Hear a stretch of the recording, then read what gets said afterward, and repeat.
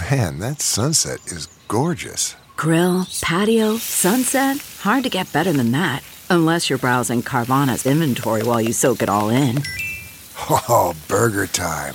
So sit back, get comfortable. Carvana's got thousands of cars under $20,000 just waiting for you. I could stay here forever. Carvana, where car buying meets comfort meets convenience. Download the app or visit Carvana.com today.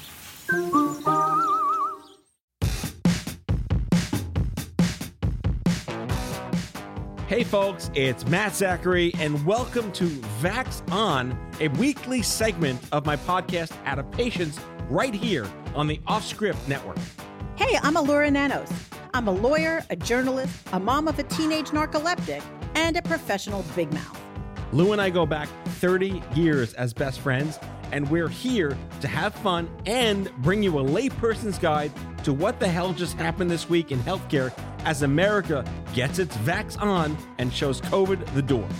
We're here together to learn, complain, and include you in the conversation. So join us on Twitter at VaxOnPod and share your stories and grievances using the hashtag VaxOn. All right, Matt, let's get at it. Hello, Allura. Hi, Matt. Welcome back, says me, to myself on Vax On. It's been about 3 weeks. I'll say it. Welcome back to you. Thank you very much. It's a pleasure to be back. Yes, it's wonderful to have you back. I've missed you. Since the last time you and I were together, I have seen the Grand Canyon, which was very exciting. I have performed before a crowd of 1,000, which was very exciting. Whoa. I hosted a gala, made speeches, and had some interesting experience with COVID tests. Oh, boy. So there's been a lot that's been happening. Yeah. So I went on a bit of a business field trip, 3 days in both Florida and California, two of the potentially most antithetical states in the country, and got to experience what COVID precautions and culture was like from opposite ends of the spectrum within a day and a half. Interesting. Do you have like a little COVID whiplash situation happening? I mean, Florida, yeah, there was nothing. They didn't care. No one checked. It was fine, whatever it was. I mean, I know we're moving into this endemic stage. We'll get to that later in the show. But California still had like mandates in the airports, even though you're not supposed to. And the airplane flying out back to New York, obviously there's no mask mandates on airplanes anymore, but nearly the entire cabin was wearing masks, presumably Californians going somewhere else. And Florida was like, Fort Lauderdale, no masks whatsoever. That's so interesting. I people, when I was on a plane coming from Arizona, hardly anyone had a mask on, maybe 20% of the people. I actually think we should have masks on planes forever because I always get sick after being on an airplane. And that didn't happen when I wore a mask on an airplane. But I mean, we've had that talk on the show before that the transmission of COVID-19 specifically was barely even measurable on airplanes. But the transmission of all that other shit was around. Well, cooties, yes. Cooties on airplanes. Regular cooties. Regular cooties is always going to be a problem on airplanes. Masks will but probably not if prevent we wear cooties. masks. Yeah. Yes, I just want it really is not about COVID. It's really about the cootie situation. Yeah. Let's take the COVID out. That's like a no brainer thing anymore. We're cruising towards dealing with it as a society. But yes, cooties forever. Oh God! Speaking of cooties. Paying any attention to what's happened at the Supreme Court lately? I saw that, as of this taping last night, some like first time ever leak, like Spider-Man 4 leak script coming out of SCOTUS that it looks like Roe is dead. Yeah, it's pretty crazy. And, obviously we could devote the entire show to this topic and I'm not going to, but I would like to just like kind of say a couple of things. I figure our listeners might like to hear my opinion a little bit. As a lawyer, which you are. Yes. So I feel like I should give some lawyerly commentary on this. So it's actually not my opinion. This is really just lawyerly commentary. All right. Commence lawyering. Okay. Here we go. So last night, like 9:00 at night, just as I was beginning to settle into watching television and being very relaxed, I got a frantic message that there was a leak out of the Supreme Court that a draft opinion of Dobbs versus Jackson, which is the Mississippi abortion case, came out And oh my gosh, the majority is going to crush Roe versus Wade and overturn Roe, overturn Planned Parenthood versus Casey, no more abortion rights, cue world freaking out. No, well, half the world. Well, I think that even the half of the world that thinks that abortion should be very closely regulated, like thinks of it as big news that a major opinion leaked out of the Supreme Court. Okay.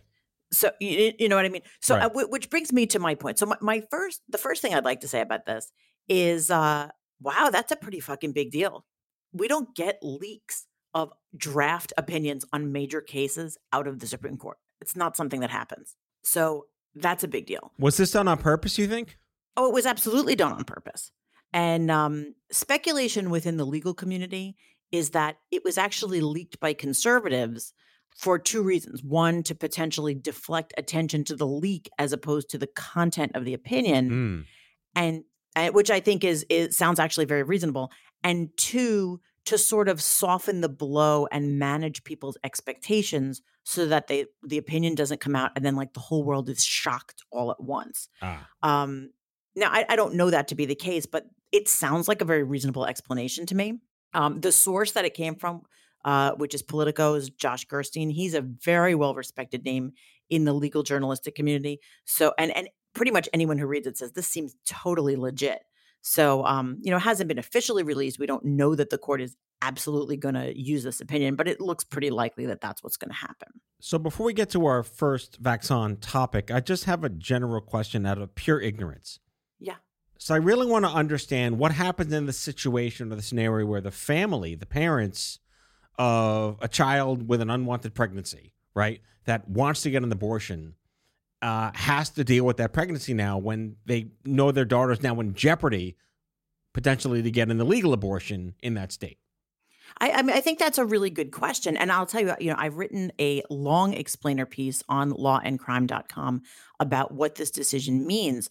And essentially, and this is not just my opinion, this is really how it works, in that the opinion doesn't say abortion is legal or illegal or a good idea or a bad idea or anything like that.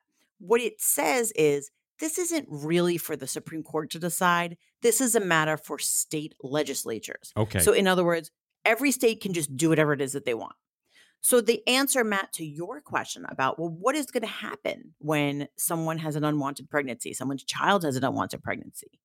The answer to that is it depends on where they live. Right. That is the answer. If they live in a state like New York, New Jersey, California, states that are more liberal, then those states have some abortion laws. They're not incredibly restrictive. They do typically restrict it later on in pregnancy, but not earlier on in pregnancy.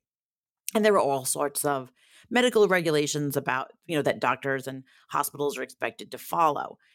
If they live in places like Mississippi, Texas, Oklahoma, Louisiana, those states have extremely restrictive laws. And some of them have laws that are so restrictive that they don't allow abortion at all, ever. So, in those states, you're going to be shit out of luck. Does anything stop a person from traveling to a different state?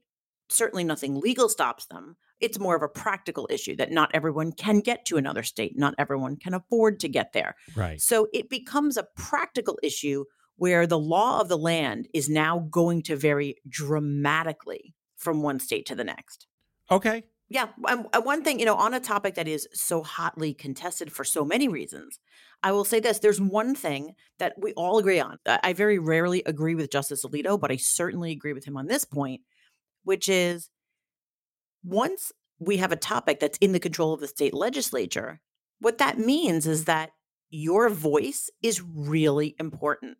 So whatever you think about this issue, the way to have your voice heard is to call your local legislator and to lobby and to be involved in the democratic process, because this is essentially saying every state gets to rule its own little world on this topic. So if you want your state law to reflect what you think, you need to get involved.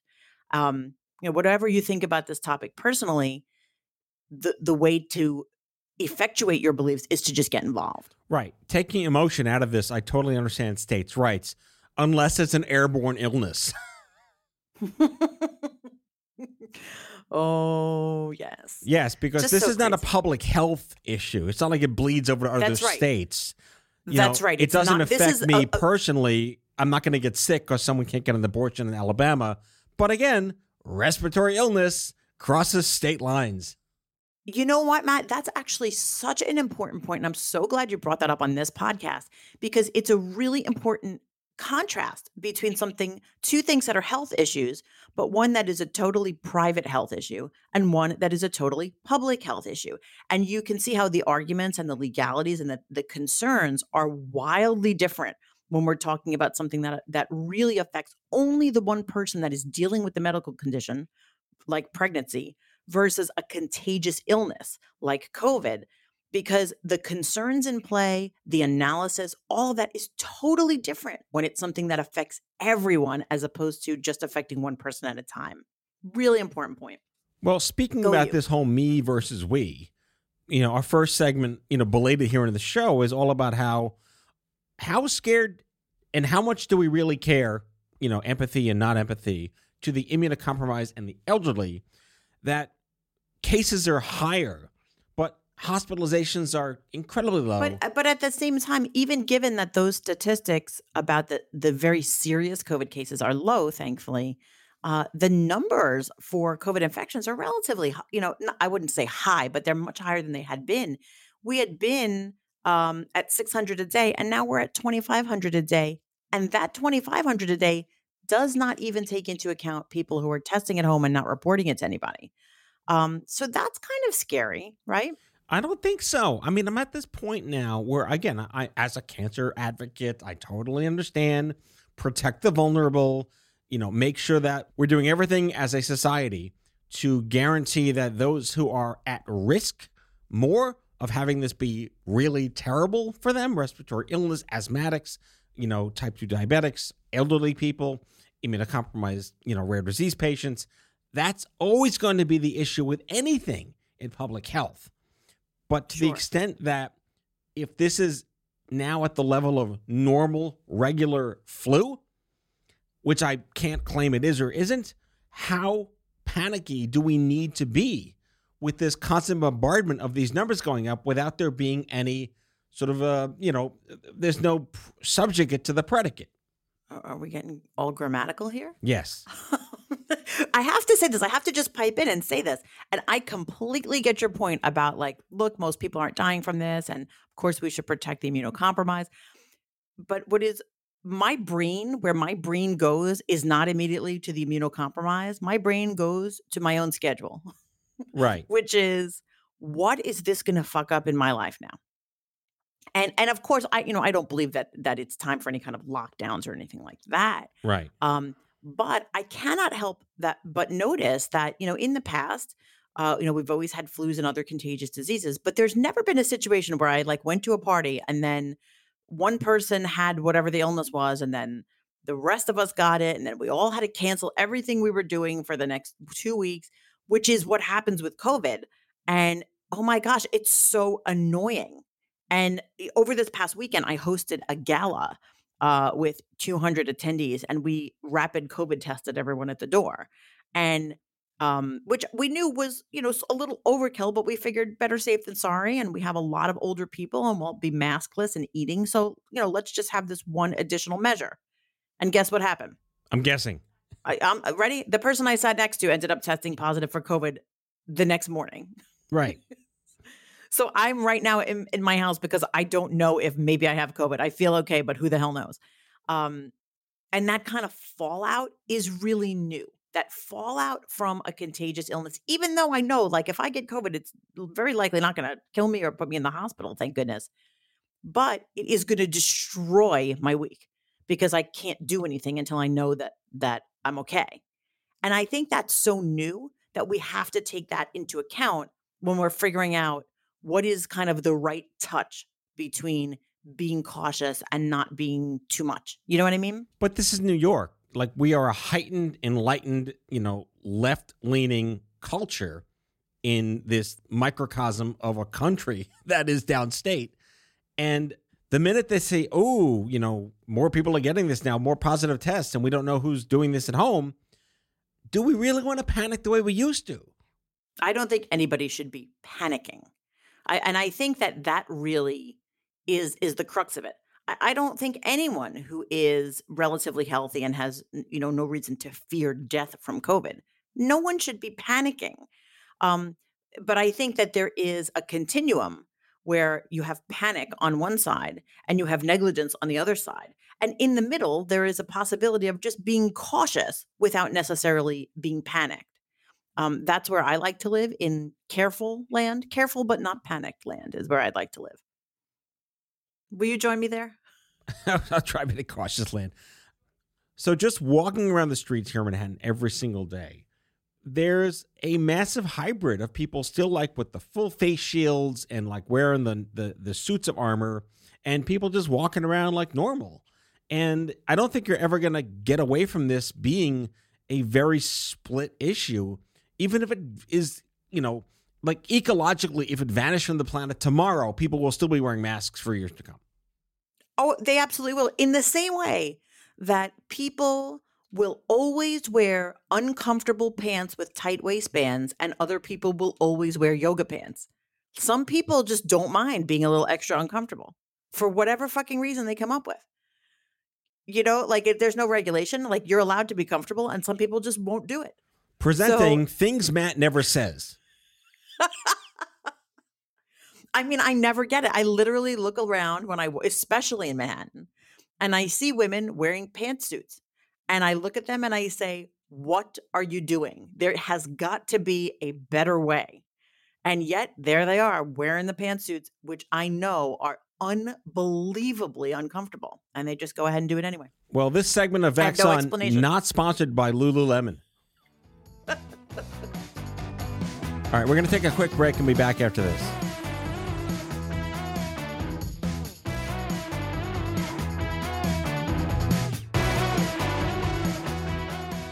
CarMax is putting peace of mind back in car shopping by putting you in the driver's seat to find a ride that's right for you. Because at CarMax, we believe you shouldn't just settle for a car. You should love your car. That's why every car we sell is CarMax certified quality, so you can be sure with upfront pricing that's the same for every customer. So don't settle. Find love at first drive and start shopping now at CarMax.com. CarMax, the way car buying should be. Okay, picture this. It's Friday afternoon when a thought hits you. I can spend another weekend doing the same old whatever, or I can hop into my all-new Hyundai Santa Fe and hit the road. With available H-Track all-wheel drive and 3-row seating, my whole family can head deep into the wild. Conquer the weekend in the all-new Hyundai Santa Fe. Visit HyundaiUSA.com or call 562-314-4603 for more details. Hyundai, there's joy in every journey. Okay, picture this. It's Friday afternoon when a thought hits you. I can spend another weekend doing the same old whatever, or I can hop into my all-new Hyundai Santa Fe and hit the road. With available H-Track all-wheel drive and 3-row seating, my whole family can head deep into the wild. Conquer the weekend in the all-new Hyundai Santa Fe. Visit HyundaiUSA.com or call 562-314-4603 for more details. Hyundai, there's joy in every journey.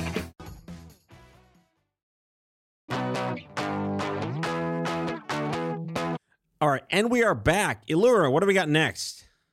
I have a really nice story. I thought I would share it with you. Wait, we didn't want to lead happy. with the nice story? We led with the panic story? We led with cautious but not panicked. We led with the cautious but not panic story. Got it. Yes. Now I have a really nice story about this nice brother and sister. Okay, do tell. Okay, Arthur and Amanda Wang from Howard County, Maryland. These are two teenagers. They prompted 42 other students from 12 schools across the public school system. They raised $5,000 in a fundraiser, and they ended up donating more than 1,400 protective kits to teachers over 62 schools. It's the greatest story. They got together and they created these little kits, and the kits had masks and filters for the masks and special little ear protectors so that they would be more comfortable, and a thank you card and a lanyard, and they gave it out to teachers. And I just think that this is so sweet. I'm reading this now as you're saying this. Yeah, what an incredibly amazing gesture. Yeah, and I feel like go Gen Z. It is actually such a Gen Z thing that even little kids their first instinct is like, let's get a GoFundMe and like, let's get a movement going and let's go get people to donate. In a way that never occurred to me as a kid because it would have been much more difficult to do that without the internet. I think it's one of the most beautiful hallmarks of this generation that is one of the first things that they think of to do whenever there's any kind of a problem. It's really nice to be that innocent. It is. And I'm sure these teachers really appreciated it, especially knowing that it came from children. I feel like this is a better version of the kids having to bring their own pencils and crayons to school because the teachers can't afford it. Oh my God.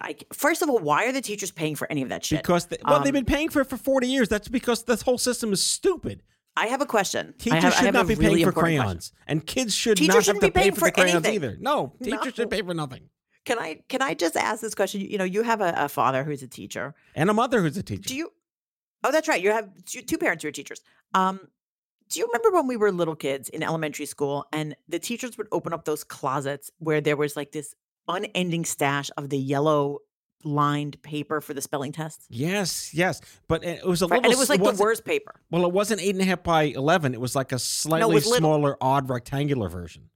Yeah, it was like 5 by 7, and it was terrible because if you tried to erase it, like the whole paper would like shred up. It was awful. It was made of tissue. Right? It would like smudge, and then it was just like the weirdest thing.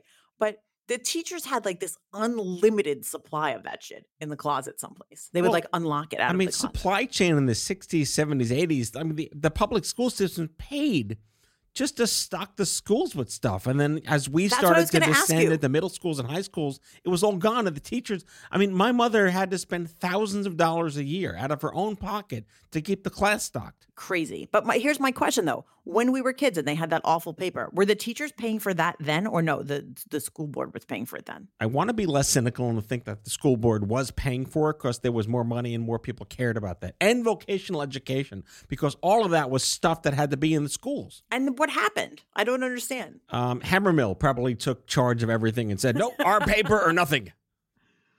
I just don't understand any of it.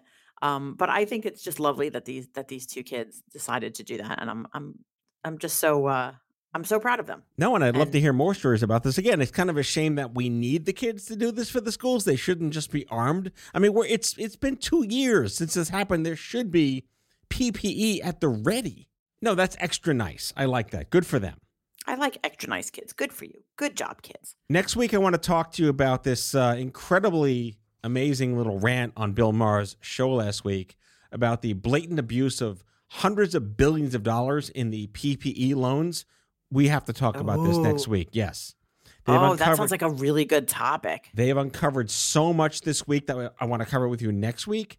Of the 5-point-something trillion they allocated over the last 2 years to the personal protection loans and the people got the checks. Rampant misabuse and disabuse. Hundreds of billions vanished. Gone. No. Worth discussing. Are you saying that there was extra money available from the government and people abused it? I'm saying that kind of Francis Ford Coppola character showed up in the country and found a way to make it disappear on a truck. Wow, that sounds like some fuckery afoot. We'll Definite talk about fuckery. that next week. Yes. Definitely. Before we go, can I just ask you just the quickest of questions? Yeah, sure. Am I supposed to get another fucking booster shot? Because I tried to ask the Google if I'm supposed to get it, and the Google had all kinds of conflicting answers for me. So can you tell me, am I supposed to get a fourth COVID shot? I know people that have gotten a fourth COVID shot without them even being prompted to, because they just maybe are being proactive as someone who could be immunocompromised or maybe unnecessarily panicked. But is someone going to tell me, though? Like, is someone in charge of telling me that I'm supposed to go get it? Because I'll get it if I'm supposed to get it, but I just don't know if I'm supposed to get it. All right, I'm going to live Google right now. Is that a thing? Live? I'm going to just go on to Chrome. It's like live streaming. Yeah. Should Alora get a second booster? Oh my God, this like 2.9 trillion search results. Or here's the CDC. CDC recommends additional boosters only for certain individuals over the age of 50 or immunocompromised. This was from March 29th this year. But that brings me right back to the way I was in the very beginning when we were signing up for our very first COVID vaccine, where it said, like, are you immunocompromised? And it was like, do you have diabetes? No. Do you have cancer? No. And then like, it was like, are you overweight? And I'm like, everybody's overweight. Like how, I don't know. Like how overweight, like, are you talking like you got to cut a wall out of my house to get me out, or I need like a jazzy to get around Disney World? Or you just like, You're a rascal I had a few too many muffins. Like, do you ride a rascal scooter? That's the question. Like, I just feel like that is such an open-ended question, you know? So I'm like, okay, so I was like, sure, I'm fat. Give me the shot. And now I want to know, like, does that still count? Like, exactly how fat do I have to be to get the fourth shot? You must be this fat to ride this second booster shot. I'm serious. Like, I just don't understand how it's so like subjective, some of these categories. And I never know what to do with it. I really don't, because they don't even tell you, like, you have a health condition. Okay, I do have a health condition. They're not asking me which one it is. Is it one related to COVID? Not I have really. hysterical blindness. What can I do? That's what I'm saying. Like I have a bleeding disorder that has zero to do with COVID, right? But it is a medical condition. So do I get to go in the front of the line? This is not helpful at all. Like, none of this is helpful to me. It's time for the restless leg advocacy movement. Yes, I have Jimmy legs. Shots. I need another booster shot. Yeah. What if you have, like, what is it called? Like tinnitus. Like, does that count? I have a lazy eye. Does strabismus require me to get a second booster shot? Strabismus. I have to say strabismus more. Yeah, it's a great word. Strabismus. It is such a good word. Okay, so you're not helping me. No, I'm not. Can I tell you? I'm just reading from the website. It says here exactly. No, it's not helpful. People over the age of 50 who received an initial booster dose at least 4 months ago, again, this was from March, should be eligible to receive another mRNA booster to increase their protection against severe disease from COVID-19. Great. So it's like, if you had one from column A and one from column B, then you should get your booster shot within 20 minutes of placing your order. It's a brunch menu. I don't understand. It is. It's a brunch menu. Meanwhile, we're going to leave this episode, but I have to tell you my fantastic COVID test anecdote. You never leave me disappointed, so go on. No. So as you know, I play in a symphony orchestra, and we had a major performance with 1,000 people in the audience. And then we had a big party afterwards with 200 people at the party. And we were very careful and asked everyone at the party to do a rapid COVID test. So I, like a good organizer, went online and ordered $1,200 worth of COVID tests that we had them there. Yeah, so that we had them there for anyone who might need it, right? And so I got this huge box of COVID tests, and I individually, put them all in little Ziploc baggies and gave them out. And after I had given out a whole bunch of them, we looked down and realized that they expired the day before I gave them out. So, and I had only just. I'm laughing with you, not at you. Yeah. So I was like, I was thinking back to our former episode, which said that the FDA extended the deadline, right? That they extended the shelf life. They were like, even though the expiration date is, May 1st, we're just gonna go ahead and pretend it's October 1st. Right. And I was like, they probably still work. It's literally been like a day that they're expired. Is it like when yogurt expires, but it's like the sell date, like not the rotting date? Right. It's like a suggestion. Like, maybe you should use it by this. So I was really freaked out about it, because I said, oh my gosh, I just ordered $1,200 worth of COVID tests, and now I can't even hold on to the extra ones because they're expired now. They're really going to be super expired later. I think the ones we used worked. They seemed to be working properly, but like, who the hell knows? So I was really sort of freaking out, because I'm the one that ordered them on behalf of this organization, and I was like spending someone else's money. And I called the nice people at Amazon, and I told them what happened. And do you know what they did? They shipped you an even older, outdated batch of COVID tests. No, they gave me all of the money back. Wow. Good for them. Good for you. Amazon. I said, really, absolutely. And I said, do you want me to ship you the expired ones, like, so that you could see that I'm not bullshitting you? And they were like, nah, just keep them. So wait, so did you dump them in the Arthur Kill? Absolutely not. But I will tell you what I have done. I now have did you give them to all the deer in the backyard? I should. I have hundreds of day-old COVID tests in my house right now. So I will not lie. I've taken 3 a day for the past few days, Because I went to this big party and I know that I was close to someone else who tested positive. Wait, so you're just waiting for the shoe to drop? Is that what this is? I just keep testing every couple hours because otherwise they're going to go in the trash. So like I might as well find out the very second if I develop COVID. You should make a mural to Samuel Alito. Out of COVID. Oh, I should do some sort of art with them. You should. I see an installation happening in your future. I mean, that sounds great. I will definitely do. I'm sure there's someone I should like donate them to, but I'm not sure because they're expired, so I don't know what the fuck to do. Give them to that school in Maryland. No, but they're expired though. I don't want to give them bad COVID tests. Didn't you see that Seinfeld episode where they donated the expired stuff? Yeah, right. You can't do that. So, I mean, I don't know. So, yeah, but I think an art installation is probably the way to go. Reminds me, she just said Seinfeld, reminds me of the non-fat Giuliani episode with like non-fat, fat. Yes, the non-fat yogurt. Yeah.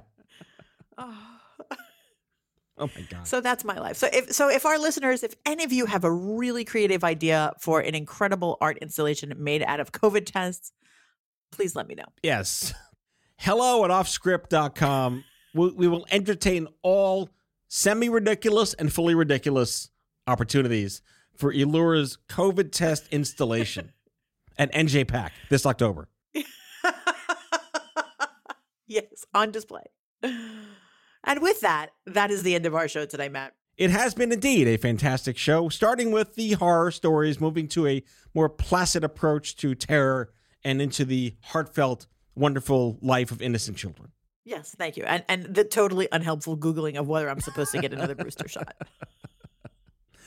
All right, folks. Thanks for joining us. We'll see you next week on Vax On. Lou, have a great week. You too, Matt. Thanks, everyone.